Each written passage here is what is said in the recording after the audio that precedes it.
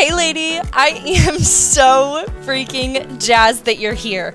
My name is Emily and I am a clinical social worker deeply passionate about what's going on in between our ears.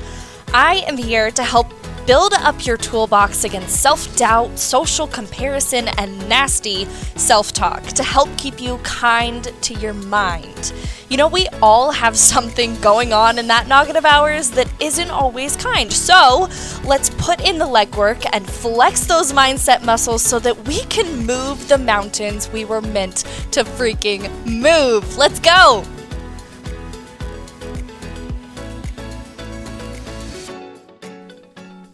Hello, my friend. Welcome to another episode of the Kind Mind Project. If we have not met personally before, my name is Emily. I am so happy that you're here. Welcome to episode number 49. It's wild to me that we are creeping up on 50 episodes of this little project we've been working on together. So I'm so thankful that you're here. If you are new, please slide over to Instagram and let me know that you gave this a listen today, because I want to get to know you personally and what you're working on in your Kind Mind journey. I want to hear about it. So without further ado, this is episode number 49.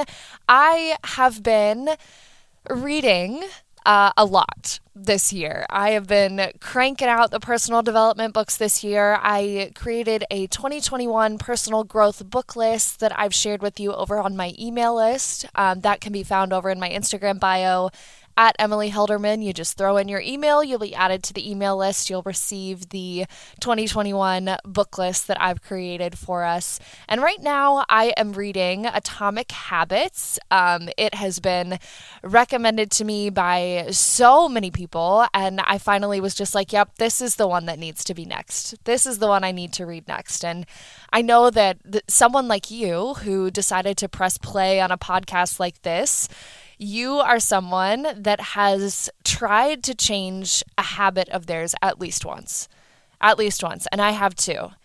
And I want us to kind of kick off today thinking back to that experience and what made it successful. What made that habit change successful? But also in previous experiences of habit change, what got in the way? What made it extra difficult to see the change that you wanted to see or to change the habit that you wanted to change? Really take some time to think on that, because that's going to be what propels us forward. That's going to be what helps us be more successful in the future, right? When it comes to habit change itself. But one of the things that I think this book does an incredible job of is right from the get-go, it really breaks down the science behind habit change.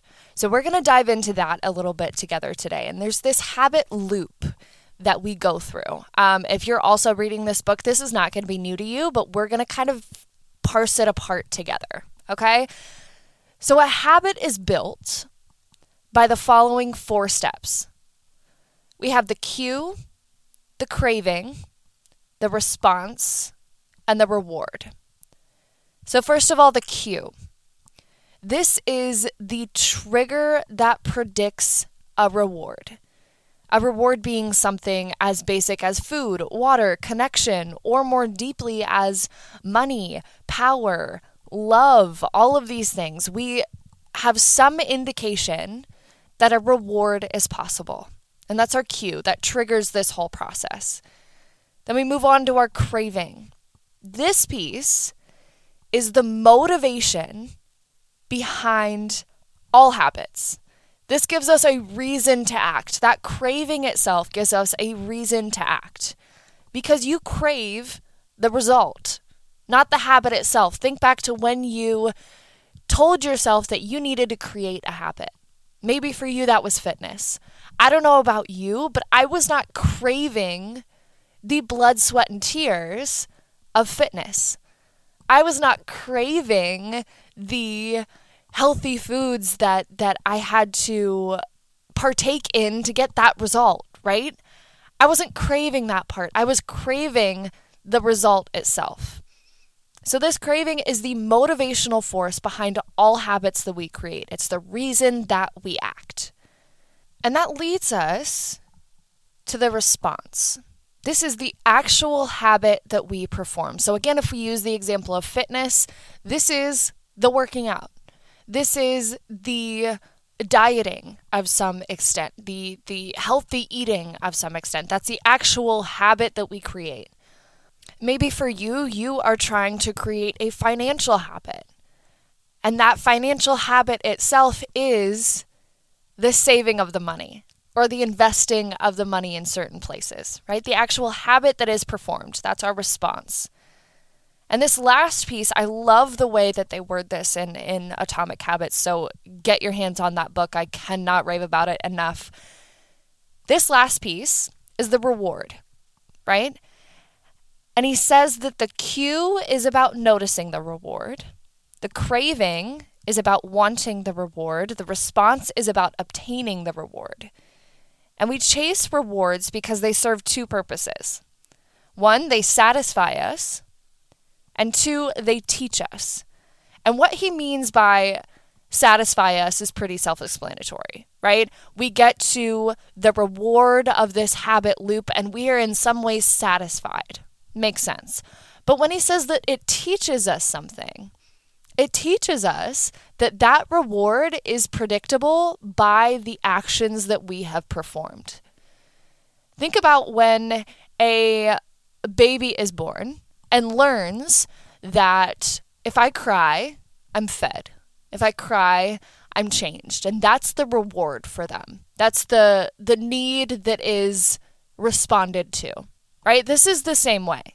I learn through the cue, craving, response, reward process that reward is predictable if the response, aka the habit that you perform, is performed.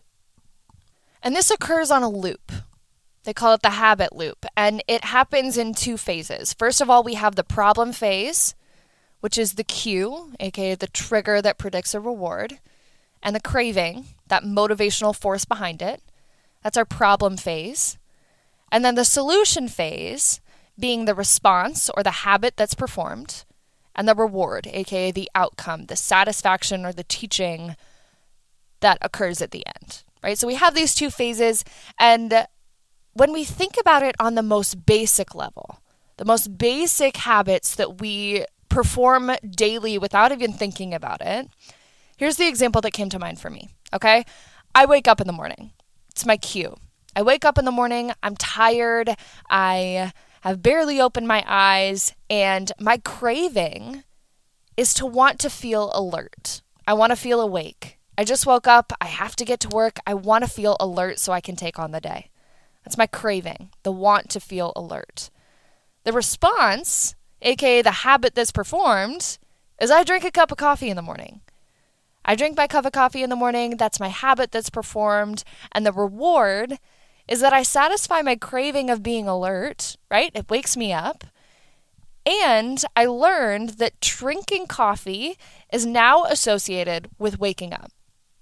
AKA, my reward is now attached to the cue itself. So when I wake up, I drink coffee. And those middle pieces, we don't necessarily cognitively think about on a day-to-day basis, right? When I wake up in the morning, I don't sit there and I say, I want to feel alert. I'm craving alertness right now. No, we don't do that. But we associate waking up with drinking coffee. And that is also what happens in those more difficult habits that we create.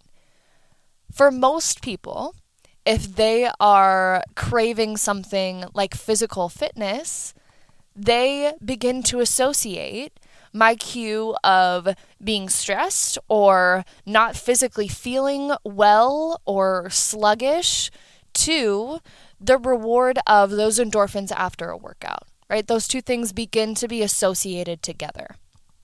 But I think one of my favorite things about this book thus far is that it really breaks down how we can use this. And I want to be able to do that for you today as well. So how does behavior change work in regards to our habits? AKA, how can we build a good habit? And how can we change a quote unquote bad one, right? And he breaks this down in such a beautiful and simple way that I think is really useful. He says, in order for this to be successful, we need our cue, aka our trigger that predicts a reward. We need our cue to be obvious, point blank obvious. When we think about this coffee example, our most basic habit, right? One of our most basic habits, when I wake up in the morning, that's a pretty obvious cue.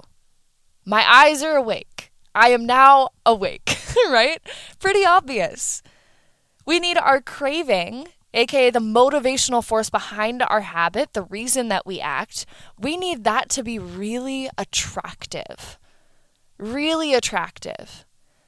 When we think about our coffee example, I don't know about you, but when I'm tired as heck in the morning, it's really attractive to me to want to be awake and alert, to feel well in the morning, right? Super attractive. We need our response, aka the habit itself, the action itself that we perform. We need that to be really easy. Really easy. I don't know about you, but it's one of the easiest things in the world to drink a cup of coffee. It does not take much thought or resistance or anything in between. I'm down. I'm game in the morning to easily drink a cup of coffee, right? So we need that habit itself to be easy, aka we need all of those barriers to get out of the way so that this habit is easy to perform. And then that last piece, the reward, what we are satisfied by or what this habit teaches us, we need that to be satisfying, extremely satisfying. We need that end result to be worth it. For lack of a better way of saying it, we need that reward to be worth it, to be satisfying at the end. So I want you to think about this for a second. When you've tried to create quote unquote good habits in the past, what has gotten in the way? And really think about it in regards to these steps, right? Was it that your cue was not obvious? Was it ambiguous in some way?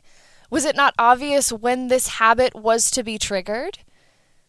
Maybe the craving itself wasn't attractive enough, wasn't motivating enough. Maybe the habit that you were trying to create was not easily performed. It wasn't in an environment or in circumstances that was easy for you to apply. Maybe that's what got in the way. Or maybe really for you it was that reward wasn't satisfying. That reward wasn't satisfying and therefore didn't create that loop that we're trying to create. Because if that end piece is satisfying enough, it's going to lead us to another cue. It's going to lead us to another trigger, and hopefully an obvious one. So what was it for you? The last time you tried to create a good habit, really try to get specific with it. Really try to get specific. What got in the way? And maybe one of those 4 steps needs to be shifted. Because when we break it down like this, I hopefully for you, you see it this way as well. I see it as a more strategic way of looking at habit change. Because before, I was like, you know what? This just isn't working. I just must not want it enough. And maybe that was true. But also maybe one of these 4 steps easily could have been shifted to make that more successful for me. Maybe for you, it's been a little bit different. And for you, it's been most difficult to break a bad habit, to tackle habit change in that way. A habit that's already ingrained in you that you're trying to change. First of all, girlfriend, I relate, okay? I relate, all right? It's hard to break a bad habit, one that you have been doing for so long that you don't even consciously think about anymore. Right? But he also breaks it down for things like this too that I think are going to be helpful for us. So in order to break a bad habit or one that is undesirable for you, we need that cue, that first step, that trigger. We need it to be invisible. So you're going to notice that this is going to be the opposite of creating a good habit. We need this cue to be invisible, undetectable to us. invisible. We need this craving to be really unattractive. It better not motivate us to act. We need it to be really unattractive. We need that response, aka the habit itself, to be really freaking hard, really difficult. A lot of barriers. We want to put in as many barriers as we can. It sounds silly, but that's true. We want it to be difficult. An act that's difficult to perform is going to be a habit that's able to be broken. And we want that reward, that end result, to be not at all satisfying. Not at all satisfying. It better not satisfy us, and it better not teach us that that reward is going to lead to a future cue. So hopefully that breakdown for you is helpful, and I am going to be making some graphics to share with you over on Instagram to kind of make this more user-friendly and visual for you. But when I really sit down to think about this, and admittedly when I first read this chapter of this book, I was like, man, no wonder I've been getting it wrong this whole time. No wonder my efforts for habit change have not been as successful as I want them to be. Because I was skipping the steps in this habit loop that are otherwise subconscious to me. I was not only unaware of the fundamentals of habit change and how we cognitively go through that process, but I was also focusing on the wrong pieces. I was focusing on that reward not happening as quickly as I would want it to, rather than the barriers of the habit itself, performing the habit itself, rather than the level of realism almost in the craving that I was experiencing and the logic between those two. I wasn't looking at that. I was looking at the reward itself and the reward not happening as quickly as I wanted it. So when I sit down to think about something like this, I really love the way that this book and this author, he really focuses on the systems that are in place rather than the result. That result is obviously going to be my motivating force, my reward at the end, but I need to focus on the systems. I need to focus on the things that are going to get me to that reward rather than just the reward itself. I look at something like fitness and I'm like, man, I was doing that all wrong. I was focusing on the differences I was hoping to see in a progress picture or the differences I was hoping to see on a scale or a measuring tape rather than the systems that I put in place to propel me towards that reward, towards that result. And maybe you feel the same way too. You get so focused on the end game that you forget that your focus should actually be on the ways in which you're going to get to that end game. So if you're on my email list, you're going to be getting an email from me here in the next couple of days because I want to really put this on paper for you. I want to get this a little bit more interactive for you and send you a little freebie from me to put down on paper one good habit that I'm trying to instill in my life and one bad habit that I'm trying to break, and how we can go through these steps and really piece apart this habit loop to be more successful for us. How often do we actually take time to piece apart our habits like this, right? But if we did, I imagine that habit loop would be a heck of a lot more successful. So if you're not already on my email list, go jump over to Instagram, put your email in there, and I will get this freebie off to you. But I hope that today you've started to think about the ways in which you have probably kicked yourself in the pants for not being as successful with your habit change as you would have wanted to, and also some ways that you can start to alter that process for you. What do you need to focus on differently? Where do you need to shift your focus to? I know for me, I really need to focus more on the systems that are in place rather than the end game. I need to focus more on making that craving attractive and that response easy rather than focusing just on that satisfying reward. So hopefully this was helpful for you. Like I said, you'll be getting a freebie from me in your inbox. But that is today. That's episode 49. I'm glad that you were here with me, and I can't wait to hear what you thought of today's episode. I love you so much, and I will talk to you soon. Be kind, babe.